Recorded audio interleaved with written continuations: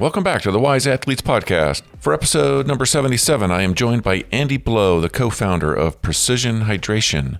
I asked Andy to help us better understand the role of electrolyte replacement for the older endurance athlete. I'll admit that I have long had the feeling that electrolyte replacement was largely a marketing scam, or at best a way to make water taste better so we drink more. Turns out I have been wrong in a way that is very important to understand. Of course, dehydration is real and a serious performance issue in many ways. When we combine sweating with dietary issues and long physical efforts in the heat, knowing how to replace water and electrolytes is very important for minimizing cramps and recovery time and for feeling good while exercising. So listen in as Andy gives us some no-nonsense advice on the whys and the hows of replacing electrolytes lost during exercise. All right, let's talk to Andy. Andy Blow, thank you. Welcome to the Wise Athletes Podcast. Thanks for the invite, Joe. Pleased to be here. Well, I appreciate you making some time. You're calling in from where across the pond? I'm in Christchurch in Dorset in the UK, which is on the south coast, about 90 minutes outside of London. Nice. Very nice. Well, thank you for that, and thank you to the developers of this technology that makes it sound like you're right next door. It's working really great. So, Andy, you are a number of things. You're a sports scientist. You also are the founder of a company that, among other things, sells electrolyte, supplements. And I'll give you a chance to tell us a bit about that. And I understand that the backstory there is you, as an athlete, a high-level athlete, had problems that you solved with electrolytes. And very interested in hearing about that. The main topic of today, after we get through some of the interesting backstory about yourself, is this question of, we hear from our doctors about, make sure we don't get high blood pressure and keep our sodium intake down on one hand, and on the other hand, we hear about how bad dehydration is and how important electrolytes are, and salt is an electrolyte, isn't it? So how can I have less of it in one hand and more of it on the other hand, and both are good? And I'm pretty confused. So maybe you can help clear some of that up. What do you think? Yeah, it is a confusing, conflicted topic area, but we might not be able to clarify everything for everyone, because that's the nature of this. It is a complicated area, but I think it's certainly worth talking about it in context of what it means for what public health advice, where that kind of stops short of being useful for athletes, because athletes have very different requirements in terms of, food, nutrition, hydration to the average person. And that's probably where a bit of the conflict exists, and we can sort of explore that area. Yeah. Excellent. That's exactly what I'm hoping to do for myself and people like me. And maybe you're have worked that through for your own self. I know that you started this journey as an athlete. I wonder if maybe you could start by giving us your background, who you are and how did you come to know what you know and start your company, and hopefully in that story you'll tell us about your athletic endeavors. Sure. Yeah, well, I'm someone who's been interested and involved in sport my whole life. I started off like every other young lad in the UK playing football or soccer, as you would know it. And, that was my obsession for many years. I've now got an 8-year-old son. He is, despite my best efforts, obsessed with soccer, plays it all the time, watches it all the time. It's just culturally what happens here. And I pursued that for many years, but I was a pretty mediocre soccer player. And alongside it, my dad was very encouraging about me doing cross-country running and a bit of swimming. And he got into endurance sports quite late. He got into endurance in his 40s because he started refereeing the soccer matches that I was in when I was a youngster, and found he couldn't keep up with the game. And so we started to do a little 2-3 mile running loop together. So I would be training for the game, and that led him to running 10Ks and eventually marathons, and then doing triathlons and all that kind of stuff. So he's probably like an absolute. I should tell him about your podcast, Joe, because he is target market for you. And my dad's well into his 70s now, but still does 5K run in just over 23 minutes, I think. And he's in great shape. And fantastic. He sounds like he's really doing it. Even though he started late, he grabbed it with both hands, and he's Yeah. still doing it. Well, actually, an article that I wrote on our website, which I'll share with you, which some of your listeners might appreciate, which is a bit of a potted history of my dad's performances from starting in his 40s. He kind of peaked in his performances when he was close to 50, and then there's been a bit of a decline since then. But it's an interesting journey, and because he's very meticulous with recording all of his PBs and his best times and that kind of thing. So I'll make sure I share that one with you.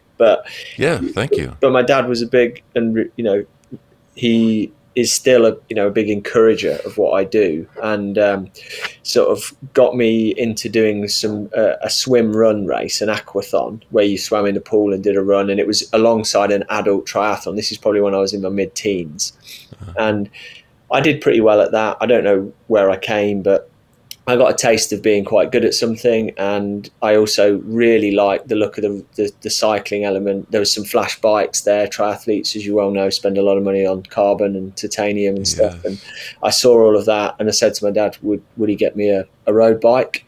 So he actually purchased one secondhand off my cousin, which was worth about $50 or something, or probably less. But I fell in love with it, started road biking, and then entered my first triathlon. And that was in the era when the Dave Scotts and Mark Allens and Scott Tinleys and Scott Molinas were all doing the Hawaii Ironman. So Right. I got fascinated by that, even though it was a niche sport and very niche in the UK. I joined a local triathlon club, started doing triathlons, and always had this aim that I'd love to do Hawaii Ironman one day. Yeah. I Yeah. ended up at university studying sports science because that was what I wanted to do. I had no idea about what I'd do with a career, but I knew that sport was the route for me. And so I studied sport and exercise science at the University of Bath. And, very fortuitously around that time, the university was being set up as the National Centre for Triathlon in the UK. So Oh, I received some really good coaching. There were a lot of good athletes around, a lot that were preparing. This is in the late 90s. So they were preparing for the inaugural triathlon at the Sydney Olympics. That was very inspirational for me. And I targeted trying to get into the squad for the 2004 Olympic Games. And whilst I got into the wider group of athletes for consideration, I was never really one of those in proper contention. I was a pretty decent athlete at that short course stuff, but not world class. And okay. so that allowed me to then leave that to one side and start to pursue Ironman, which was, kind of the route a lot of athletes would go if you weren't quick enough for doing short course stuff. And I tried a few Ironman races, and that was where I first had this inclination that my physiology was holding me back a little bit. The first Ironman race I did was in Switzerland in the year 2000. It was very, very hot. It was probably in Celsius, like well into the 32, 35 degrees, which is, I guess, must be in the 80s or 90s Fahrenheit. I really underperformed horribly.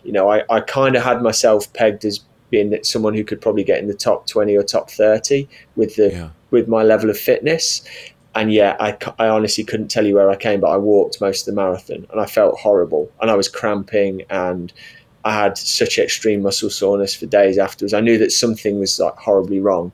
And that was the first of many frustrating experiences with racing long distance races in the heat. Long story short, there, a friend of mine who was a doctor, who I mulled these kind of things over with, took a look at some race photos, saw the amount of salt stains on my kit, looked at the symptoms I was experiencing, and suggested that maybe the problem that I was having was to do with electrolyte imbalance or electrolyte loss, because I was often getting cramps. I was often getting quite nauseous. I was suffering from symptoms which were associated with kind of either dehydration or hyponatremia, or a combination of the two. Hyponatremia being when you dilute the electrolyte levels and the sodium levels down in your blood to a significant degree. By drinking just straight water. Yeah, drinking either straight water or sort of sports drinks with very low sodium content, and either drinking too much, or, as it turned out, the really interesting bit in my case was this whole thing was being exacerbated by the fact that when I sweat, not only do I sweat a lot for a person my size, I have a very, very high electrolyte concentration in my sweat. I lose over double the amount of sodium in my sweat that the average person does, and I lose 5 or 6 times what some of the least salty people lose.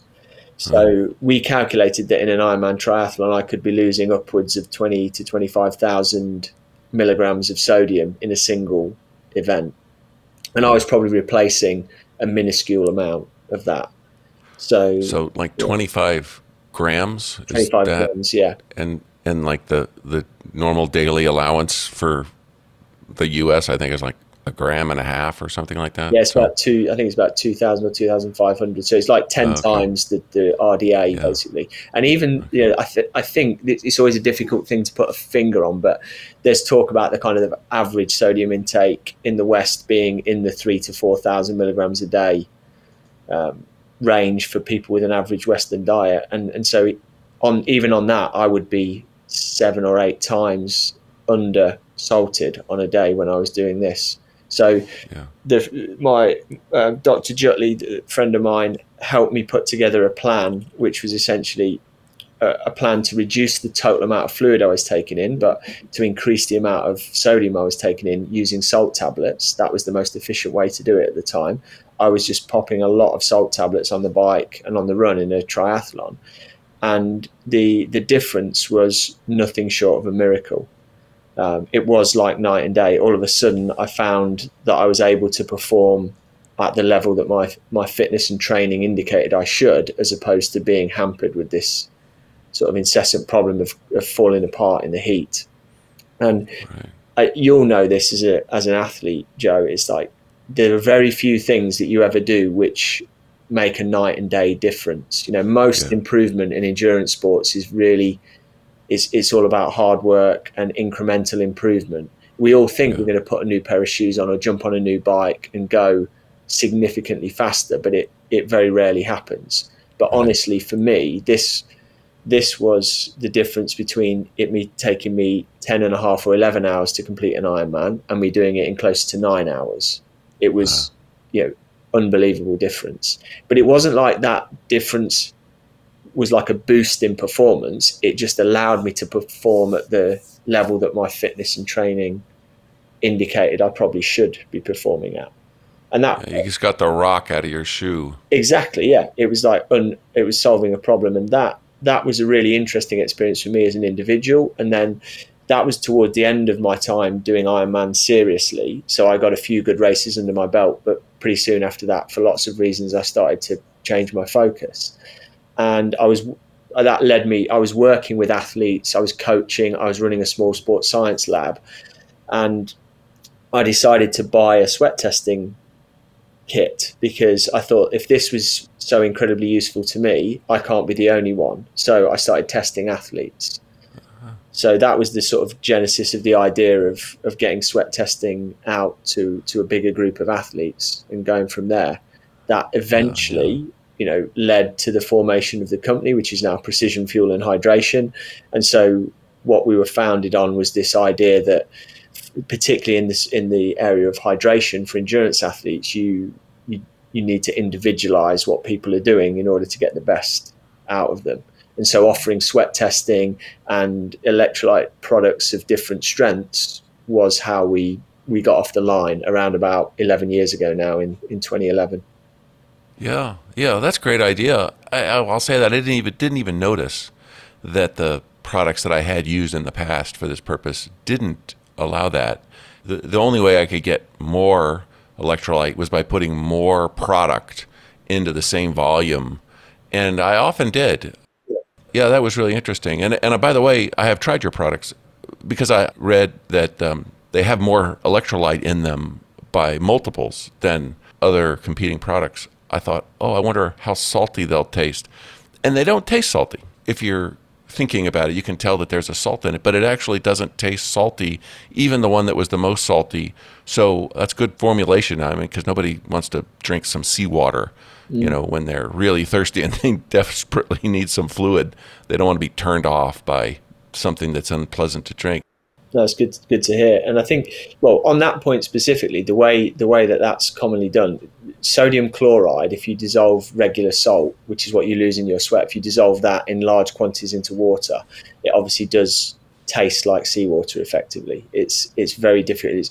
It's impossible to mask that taste. But because the sodium is the electrolyte that's most influential in fluid balance in the body, and that's the one that is lost in the greatest quantities in sweat, the typically in sports nutrition products that are well formulated, you'll find they use sodium carbonate or sodium citrate or some other kind of sodium which doesn't carry quite as strong a saltier taste. And we spent a lot of time trying to formulate products that were palatable for drinking over long durations of time, because I know what it's like when you reach for that warm water bottle 6 hours into a long day. You don't need to be choking down whatever's in it. It needs to be a pretty mild taste. Ideally, we'd have made something with no taste, but that's impossible, because as soon as you start adding something to the drink, your body's going to detect there's something in there and it's going to bring a taste with it. But we did try and make them as mild as possible. Yeah. And since we're talking about it now, I do want to get back to the subject matter here, but I've tasted a few of your products, and even the gels that are, the point of which is to have calories in it, they are not overwhelmingly sweet. They are, because so many products today are like dessert. You know, it's a sugar added fruit juice kind of a flavor where it's just this overwhelming sweetness. And I don't know whether that's because that maybe some people like that, or whether they're masking something or what, but your products do not taste like candy. They taste pleasant. Yeah. So I'm not going to be reluctant to have it, but they taste like something that I'm taking for a purpose, not because I'm sitting in front of the TV and I'm looking for something sweet. Yeah. Yeah, exactly. The same process went into that. We made the first batch of our energy gels in our own kitchen, and what we were searching for was a base gel, which we would then potentially add flavor to. But we tried lots of different flavors, and then we just out of curiosity, we just tried the base product with no flavoring in it and thought, actually, this is really good. This doesn't taste of much. And then again, 6 hours into a hot long bike ride or halfway through an Ironman triathlon, you're going to want something which doesn't offend. And a good test for me actually was that just on this last Monday, I did quite a long endurance event in Sweden, a swim run race, which was nearly 9 hours long, and I managed to consume nearly 80 grams of carbohydrate per hour, almost exclusively on our own energy gels, without really getting too sick of them by the end, which I was pretty pleased with, because in the past when I've done that kind of event, I've typically had to switch it up later on or accept taking in less calories, because you get to the point where you just can't face another one. So, I know what you mean. Yeah, I do know what you mean. Good to hear that feedback as well. Yeah, good. Well, so good job with that. So let's get back to this question of, how is it true? And I believe that it is true. I know that there's some debate about it that I think comes from some well-meaning people trying to do scientific studies that are really quite challenging to do, because it's hard to put a person in a box and monitor what they do 100% accurately over a long enough period of time to really know what's going on. And so that, they'll do things like they'll have surveys and they'll ask people, what did you eat for the last year? Oh, well, that's going to be accurate. Hell, I can't remember what I ate yesterday. Yeah. Or they'll, for trying to understand excretion of sodium, they'll measure 1 day's worth of sodium excretion, and which of course is skipping the sweat altogether, but checking the sodium in the urine, and then they find that, gosh, if you're just looking at 1 day, it naturally fluctuates, and so you're not really getting a very accurate picture of how much they ate based on how much they urinated out in 1 day. But I think that it's clear, it's fairly clear anyway, and the more sodium that a person eats during their life, the more their blood pressure will tend to creep up over time. And from one of the guests that I had on the show a little while ago, I believe that comes from the kidneys slowly being less efficient at getting salt out of the body, and therefore there's more sodium that's building up, and it's the blood pressure tends to creep up over time, and that is kind of a Western diet phenomenon. So maybe that on one hand is bad for the blood pressure, which has a lot of downstream problems. That probably applies to just general people, which is we're talking sedentary people Yeah. generally. An athlete maybe who's got a little too much sodium in their blood, they're set up for not getting dehydrated as quickly as they might have otherwise. But still, if they are doing long distance events in the heat, I guess is the extreme example, Yeah. and doing something really short when they're not sweating, maybe is the other extreme. And somewhere there's this transition from where you really need to do something down to where you need to do less and less, and maybe at some point you don't need to do anything. And I don't know where that is, and maybe it's person by person. But even for the people who are worrying about blood pressure chronically because of overconsumption of sodium chronically, at some level, people need to replace their fluids, and in order to for those fluids to remain in the body and be useful to the body, they need to replace their electrolytes too. Yeah. Is that all true?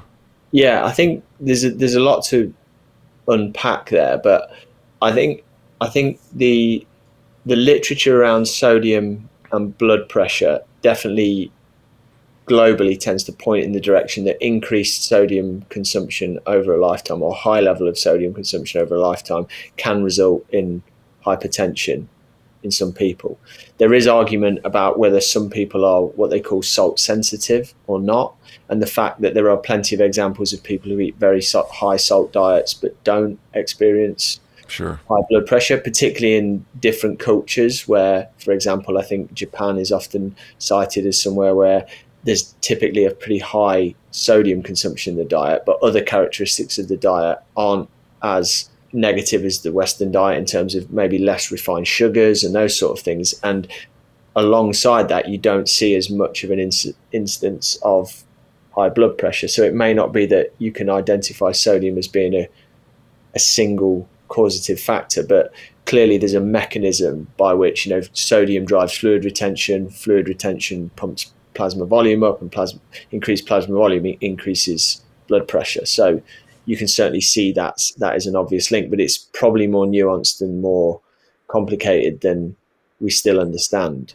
Yeah, maybe there's more root causes Yeah, affecting that, is what you're saying. definitely. And I think the other interesting thing, which has risen more to prominence in terms of the reading I've done in the last few years, is this idea of a J-shaped relationship between sodium, hypertension, and other health problems. So a J-shaped response is obviously one where at the lower end, there's a sweet spot, essentially, you get the lowest incidence of problems with a moderate intake of sodium. And if you take too little, that can be problematic from a health point of view. And if you take too much, that can be problematic. And that is an interesting concept for athletes versus the normal population who don't exercise, because clearly the sweet spot of what is too little or what is too much is going to move to the left and to the right based on Yeah. your fluid and salt turnover. Now, if you're Yeah. someone who does 20 or 30 minutes of light exercise a few times a week, that might be quite good for you from a cardiovascular health point of view, but it's unlikely to drive a significant amount of sweating, which is going to cause a significant shift in your requirement for fluids and salts. In other words, do those people need to take extra salt or have electrolyte supplements or anything like? Almost certainly no. But then if you go to your example, the other extreme, people who participate in long, hot endurance events and put in hours and hours of training every week. I look at our typical customers. These are people who are probably training at least an hour a day, if not more. A lot of them live in hot climates, and some of them are putting in 15 or 20 hours of training a week. Now, Yeah. even at a moderate sweat rate of 1 liter per hour, if you have the average sodium concentration, which is getting close to 1,000 milligrams a liter, each hour that you're training, you're losing an extra gram of sodium. And all of a sudden, those losses can mount up over the week and mean that what if you were just relying on the kind of intake that a normal person has in their diet, you could easily get yourself into a position where your sodium intake is inadequate. And so in that respect, it's very similar to the argument around calories or anything else. Most people probably overconsume calories for what they're doing. But we know that from the data that there's a significant problem in endurance athletes with people under eating and under fueling. So Yeah. the one size fits all advice, especially the one that's promoted in public health messaging about reduce, reduce, reduce, is not necessarily helpful to athletes. I think that probably is kind of the key here, because the people listening in, and myself, we're not sedentary. We're not your average person eating a lot of processed foods that have lots of sodium added to them for whatever industrial purposes. And so, we are sweating. Some of us maybe have a lot of salt in our sweat. Another condition is that some people live maybe at altitude, like in the Denver area, and they lose a lot of water in their breath. Now they're losing water that they have to replace. They're probably not losing salt that way. So anyway, there's a lot of moving parts here, but obviously people need to replace water that they lose. And I think that's an interesting point, Joe, because there's a lot of acceptance. There's almost what I would say universal acceptance that active people need to drink more. The idea Yeah. of replacing more water or more fluid is seen as universally positive for athletes. But Yeah. why there's not quite as much acceptance of the fact that along with that, fluid balance and hydration in the body is all about the balance between fluid volume and electrolytes in that fluid. And so there is definitely less acceptance. And I think that really does come down to the fact that sodium has been demonized by public health, is that it feels controversial to be recommending someone to take on more sodium. Well, so I want to mention and then ask you to talk about the ingredients. What are these electrolytes? Because there's more to it than sodium in your product. Yeah. I've always had sort of lowish blood pressure, not like low, but low normal. Yeah. And so this high blood pressure thing, this was for other people. I didn't have to worry about that for whatever reason. And this was true when I was younger and ate terribly. Younger ate terribly, didn't sleep enough, and worked myself to death and didn't work out. I mean, still I had lowish and terrible stress, and I still had lowish blood pressure. So yeah, blood pressure was not a problem for me until now. And as I exercised more and got my diet dialed in, very healthy, and feeling like I'm healthier than I really have ever been in my life, my blood pressure's been creeping up. And, so I check it out. It's like, oh, yeah, potassium. If you start supplementing potassium, actually, it's not supplementing, it was like eating potassium rich foods, Yeah. then it can help with your blood pressure. Well, I started supplementing potassium, and sure as hell, boo, my blood pressure is right back to where it used to be on the low normal. And I saw that your products have potassium in them as well. But in addition to that, other things as well. Tell us about what are these electrolytes that you include and why you Yeah. include them. It's a pretty simple rationale, really, in that when you take a sweat sample from someone, the products that we make are predominantly produced to help people maintain hydration status. So by extension, maintain homeostatic balance in the body when you're exercising. So the idea is that you're never going to replace, and you shouldn't need to replace 100% of your fluid and electrolyte losses during a bout of activity. You have, as long as you start well, properly hydrated, then you have fluids and electrolytes in reserve, and your body's, we're kind of built on our physiology is the hunter-gatherer physiology, whereby you would go out and exercise effectively in the heat, hunting, gathering, whatever, for hours.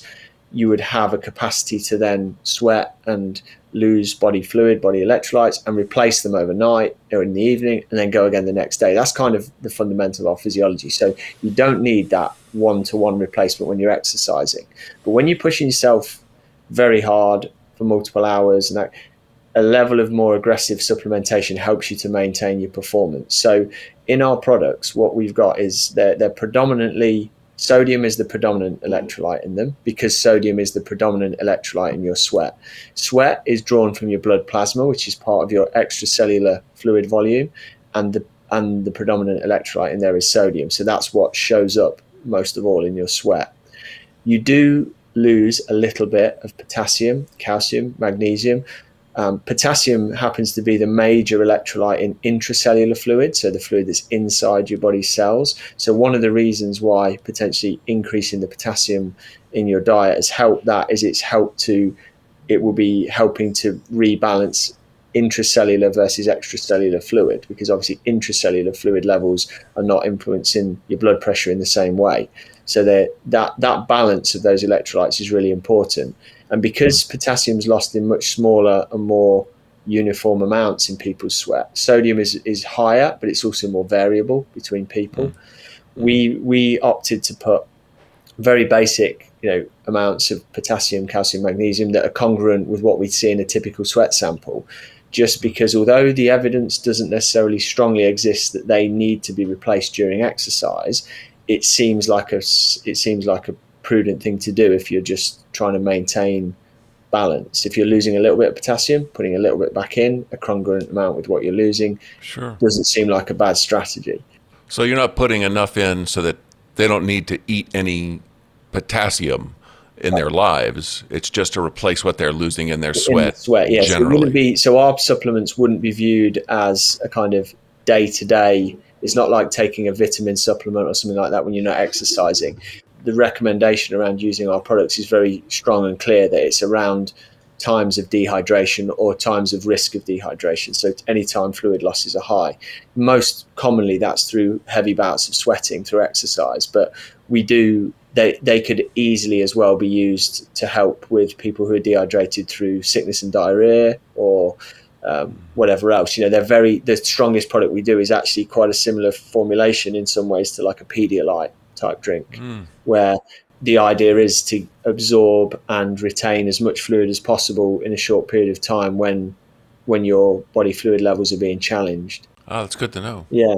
And magnesium is something, of course, people have been hearing about magnesium for a long time now, and there's all kinds of magnesium products you can take for general health, for getting sleepy at night, for making your bowels move. I mean, there's all kinds of ways that. But you're saying the amount of magnesium that you put in, and maybe the type, is something that'll be well absorbed, and it'll just replace a typical amount that is lost in the sweat. Yeah, it's a very small, sort of almost token amount that represents what is typically lost in sweat, because sweat is not very rich in magnesium. So if you are, we do get stories from people who have had problems with, say, muscle cramping, either in exercise or just at any time, who have found that magnesium supplements have helped them, and of course then they draw this big conclusion that actually that's the cure for muscle cramps. And certainly magnesium and other electrolytes are very implicated in muscular contraction and relaxation and in the firing of nerve impulses and that sort of thing. So it's not implausible that an imbalance in any electrolytes could cause issues with muscle contraction and relaxation, including cramping.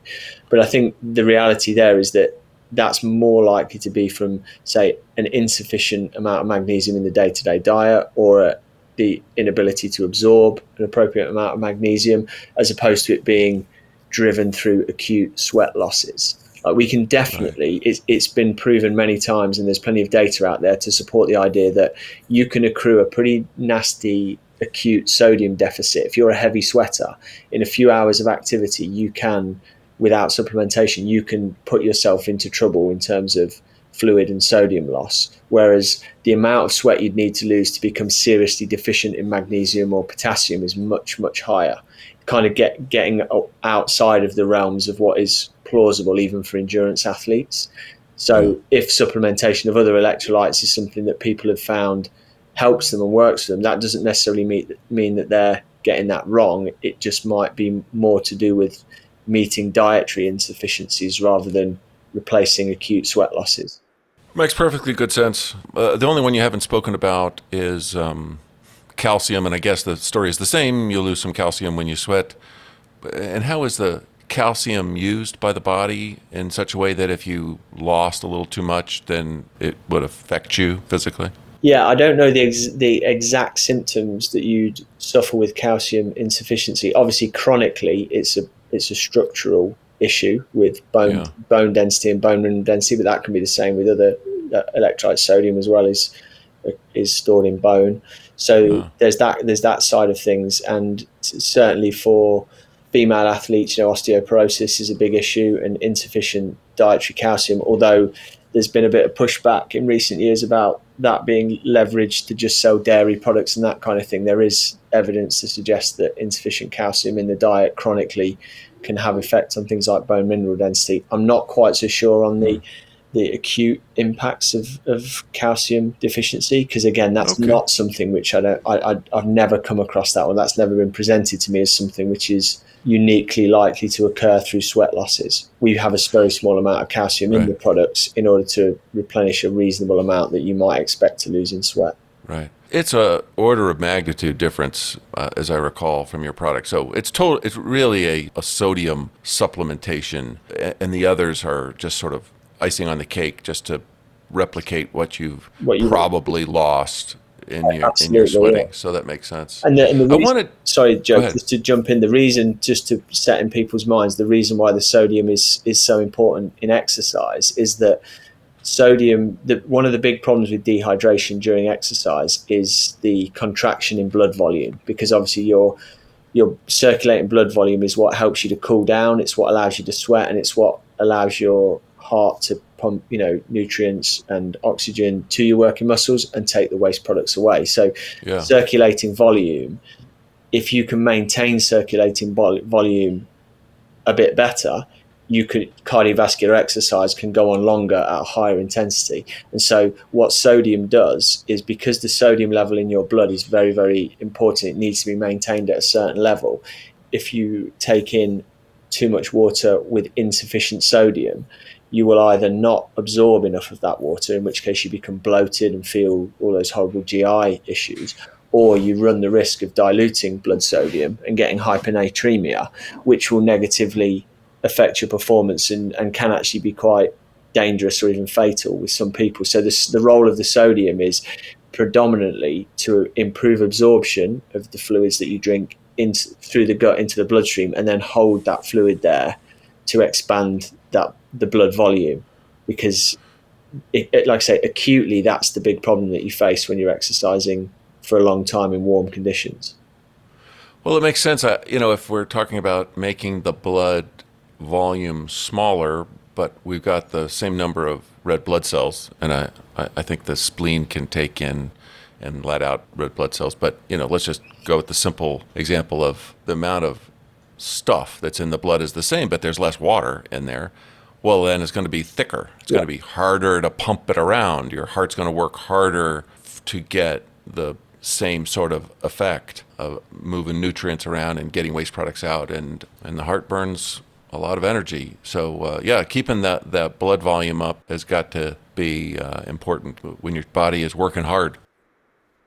Okay, so you'd said that you felt nauseated, and you kind of had maybe classic symptoms of dehydration. And we should go through what that means. How do people know when they're dehydrated? But one of the things that I had heard, and probably why I years ago started supplementing with these electrolyte replacement products, was cramps. Yeah. It was sort of generally understood that, if you were cramping, it was because you were low on electrolytes Yeah. or you were dehydrated. And then later I, read things that said, oh, probably you're cramping because you've exercised harder than you're used to, and your muscles are somehow worn out, and cramping is maybe a sign of maybe some damage, or even that cramping is a more of a neurological thing. And some of the ways that people have kind of, I don't even know where these ideas came from. The odd thing is that they seem to work is, pickle juice, mustard. My wife swims with a group of people who do these horrible sounding long distance swims, and they carry mustard packs with them. And when they start to cramp, they just eat mustard out of these packs, and Yeah. cramps are gone.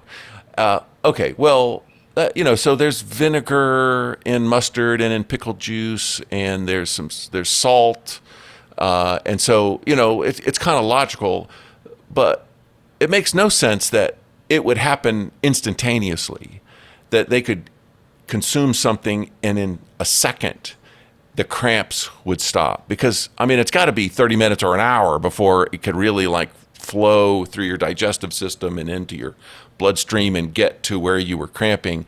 So there must be some neurological aspect to cramping as well. But this has got to be something that you know about.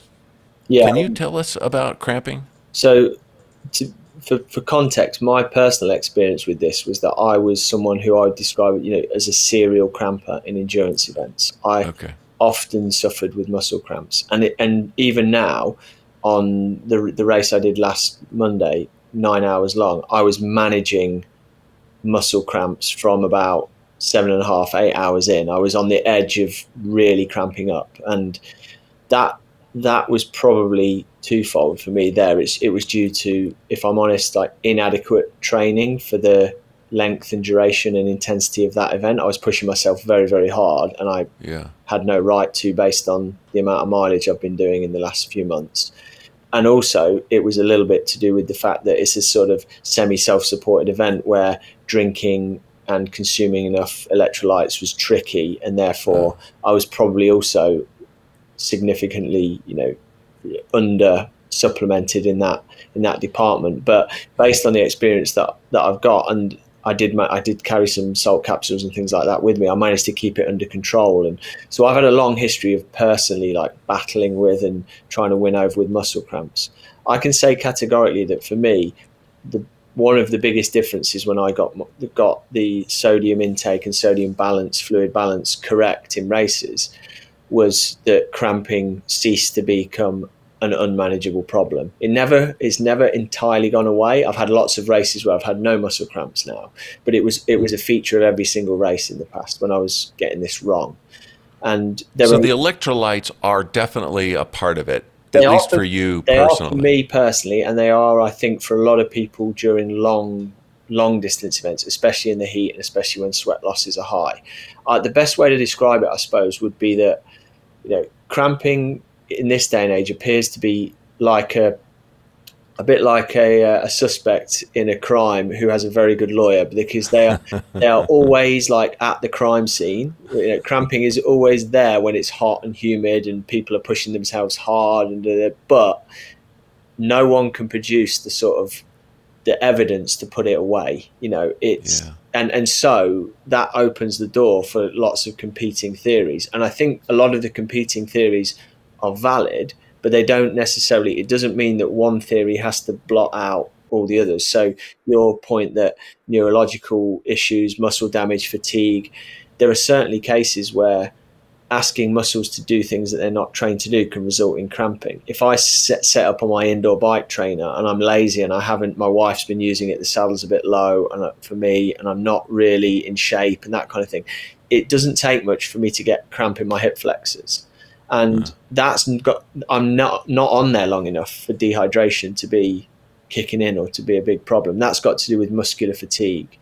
And you see sprinters pull up with cramps and that kind of thing. So I think that there's definitely issues, neurological kind of issues, and there are plenty of studies that have tried to look into this and demonstrate that you can kind of, in the right conditions, you can stimulate muscle cramps without there being an obvious massive fluid and electrolyte deficit.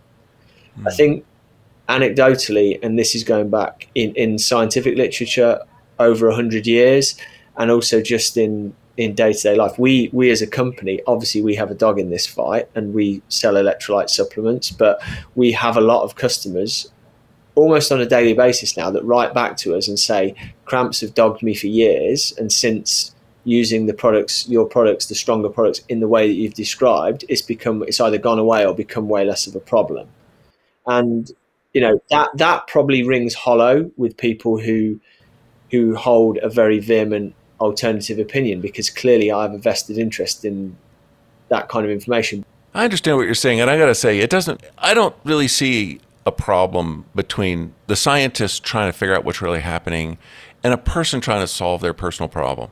It reminds me of the story of the finance professor walking across campus with a student talking about efficient markets, and the student goes, "Look, there's a $20 bill laying on the ground," and the finance professor says, "That's impossible. Somebody would have picked it up already." Yeah. And the student says, "Oh," and he reaches down and he picks it up. Yeah. And so it's like, it doesn't cost much to add some salt into, or and these other electrolytes and increase it and see if that helps your cramps. And if it does, great. Exactly. That's exactly the stance I've taken with people. Is we've tried to put protocols together to help people understand what is a plausible amount of sodium and fluid that you might need to take to make a physiological dent, and therefore have improve your chances of that correcting your cramping. Because rewinding back to when I was starting out doing long endurance events, I was vaguely aware that you needed to take electrolytes as well as carbohydrates to keep going. But for me, and I'm embarrassed to say this now, but there was no real consideration. It was like electrolytes were some kind of magic pixie dust, where as long as you sprinkled some in, then that was what you needed to do. I really wasn't thinking about dose response. It was like presence or absence. And now I still see that with some people. For instance, we make electrolyte tablets that are designed to go in 16 ounces of water. And occasionally we get emails from people discussing the fact that they've taken X, Y, and Z electrolytes and it hasn't really helped. And you go through the process with them, right? Okay, what have you been doing that? Well, I put one of those in my bottle. Okay, how big's your bottle? Oh, the bottle's 32 ounces. Okay, well, you've mixed it 50% more dilute. You wouldn't do that with, you wouldn't get the weed killer you're going to spray on your driveway and like dilute it by 50% and expect it to be as effective. Don't do that with your sports drink. It's that getting those kind of things right and really testing. And as you started out with this little bit, saying if you can really just adding some extra salt with your fluid to the right level and testing that out is a very low risk, very low cost, and potentially very high reward strategy if you're a cramper. If it doesn't work, then you're going to have to look at other things. And to signify how much of a bigger problem this is with endurance athletes, the most hit blog on our website of all time, I think I'm right in saying, is the blog we've written about cramping, because clearly it just resonates with a large amount of people. And interestingly for your audience, I think my inference is that it happens more with older athletes than with younger athletes as well. I've read that, Yeah, and what I read was that the issue is that I think that when your body stores glycogen in the muscles, it stores the fuel with the water. yeah, correct. And so you've got more water on board the bigger your muscles. When you're older, you tend to have less muscle mass, so Yeah. you have less water on board. Yeah, I think that's very true. And certainly we find that we see a skew towards, again, anecdotally, we see a skew towards the older athletes appreciating and using more of the stronger electrolyte supplements and seemingly reporting bigger benefits. Like you were saying before about your example of when you were younger and I was the same, typically lower than average blood pressure despite doing all of the wrong things in lifestyle. Well, when you're young, your entire physiology from a cellular level up is just more robust, resilient, more able to cope with abuse and all those kind of things. I look at um, my kids like any typical kids. They sit and they will, for breakfast, their favorite thing to eat is a massive bowl of cereal, probably some toast, probably some fruit. The carbohydrate load that they take on first thing in the morning is exactly what I used to do. And if I did that now, even if I've been exercising training, it would make me feel awful, Yeah, because yeah, my ability to control that influx of sugar into the body is just compromised now that I'm in my 40s. And it took me years to figure that out, because when I was young, I used to eat cereal 3 times a day. It's what athletes did. And right. then after a while, I started to associate it with like feeling a little bit lethargic and lousy. And then before you know it, I'm having like, I probably barely ever eat it now, Yeah. because I've figured out that I can't do it. But try telling that to an 8-year-old, who just hoovers it up and it sets them off for the day.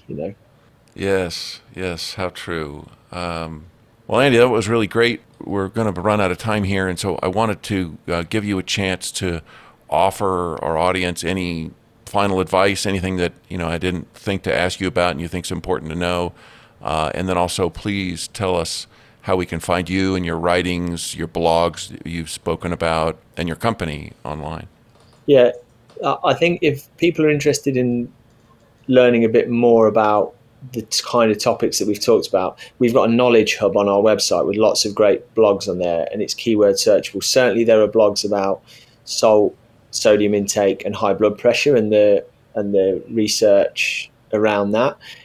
We've done one where we take a dive into a book called The Salt Fix, which provides a very counterintuitive narrative about the fact that maybe a lot of people are undersalting rather than oversalting. It's not specifically for athletes, but it does talk about athletes in there, and that's a useful resource. I can share that link directly with you. Great.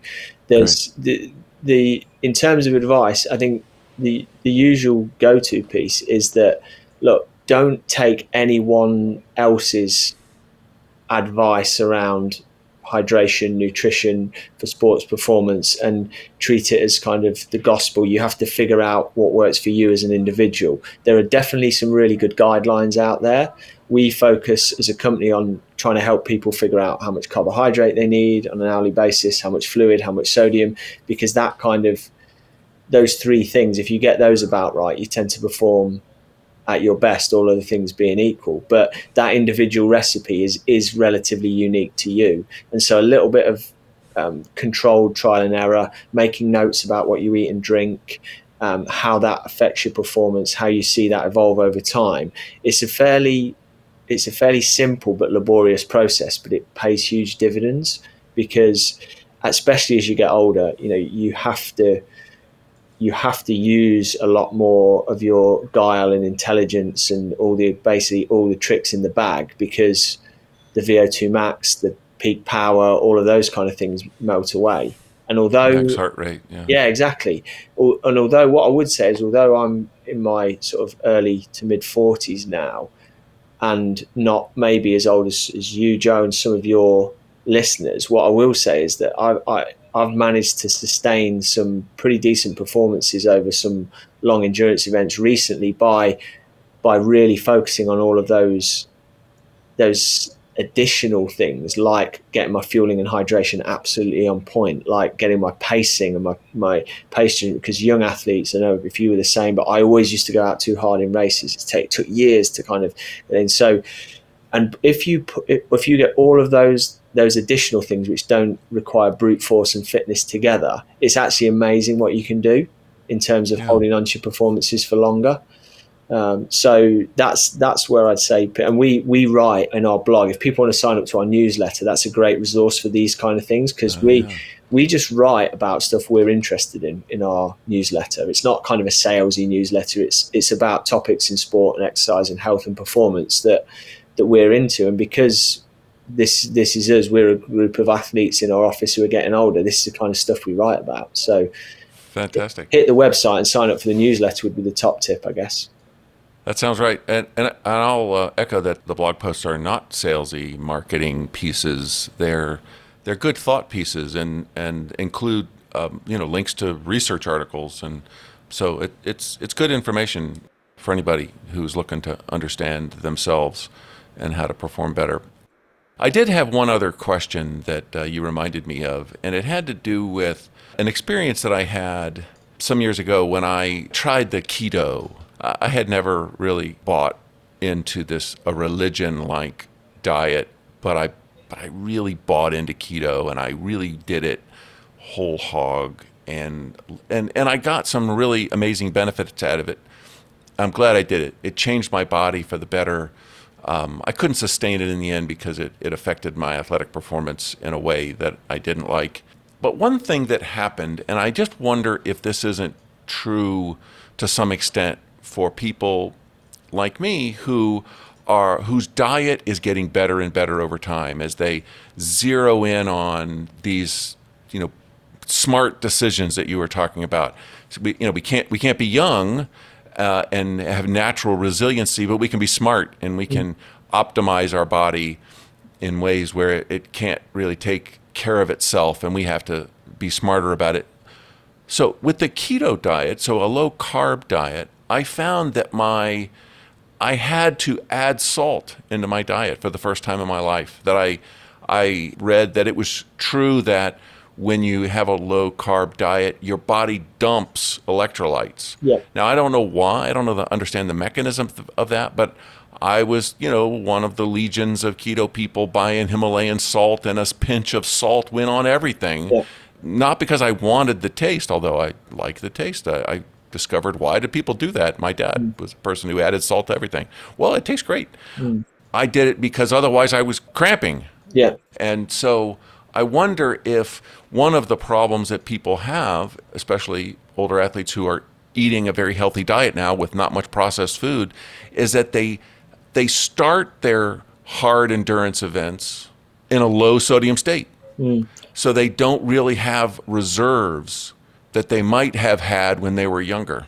Yeah, no, I think it's very common. It's very true. If you're on a ketogenic diet, which is essentially really, really low in carbohydrate, your body, especially in the early phases, the first couple of weeks, you will burn through your muscle glycogen stores. You'll reduce the amount of glycogen that you're storing in the body, and glycogen, as you pointed out earlier, holds with it a significant amount of water. So for every molecule of glycogen, you've got several molecules of water. And when you lose that glycogen, you lose that water. So your total body water is going to drop. It's why often people see really immediate results in terms of weight loss on a keto diet. Is not you do probably lose some fat as well, but predominantly in the early stages, you're just dumping a load of water along with the carbs. And then to counteract that, to help you hold on to more water in the body, a higher salt intake is required. And some people do report cramping and things like that if they don't.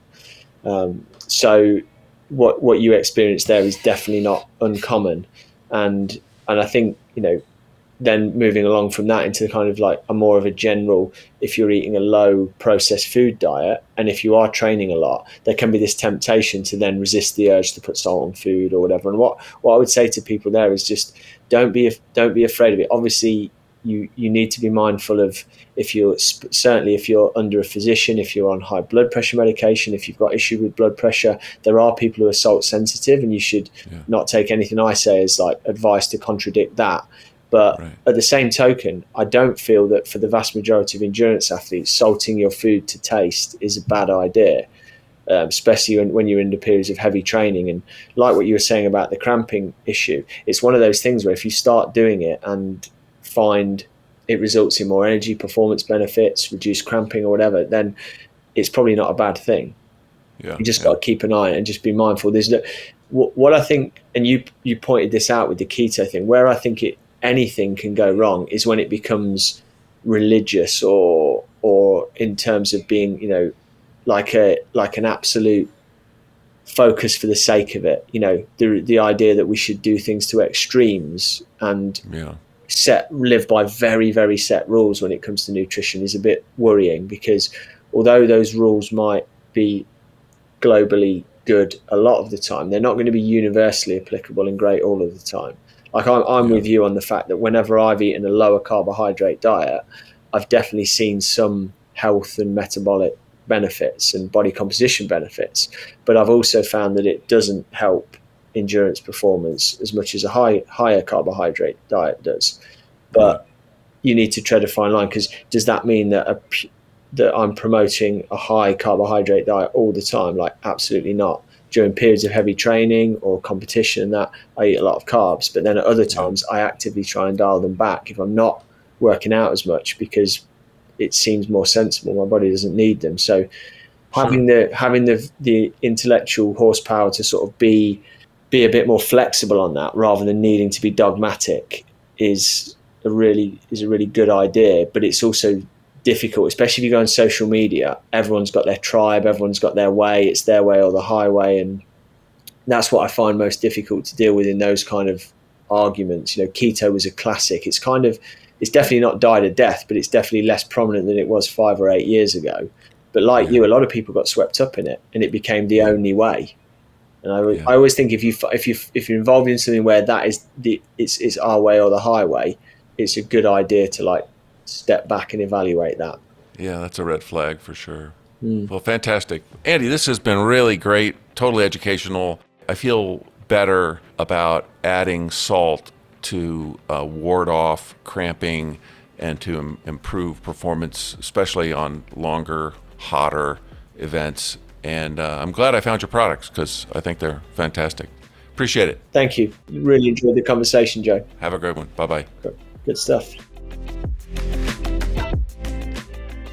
Thank you so much for listening in to my discussion about managing electrolytes with Andy Blow of Precision Hydration. You can find more information about Andy and his company in the show notes. While you're there, you can sign up to take a free Fitnesses Practices assessment, send us a question to address on the podcast, see all of our episodes, subscribe to our podcast, and you can sign up for our newsletter. If you enjoyed this episode, please share it with your friends. That'd be a great help. Thanks again.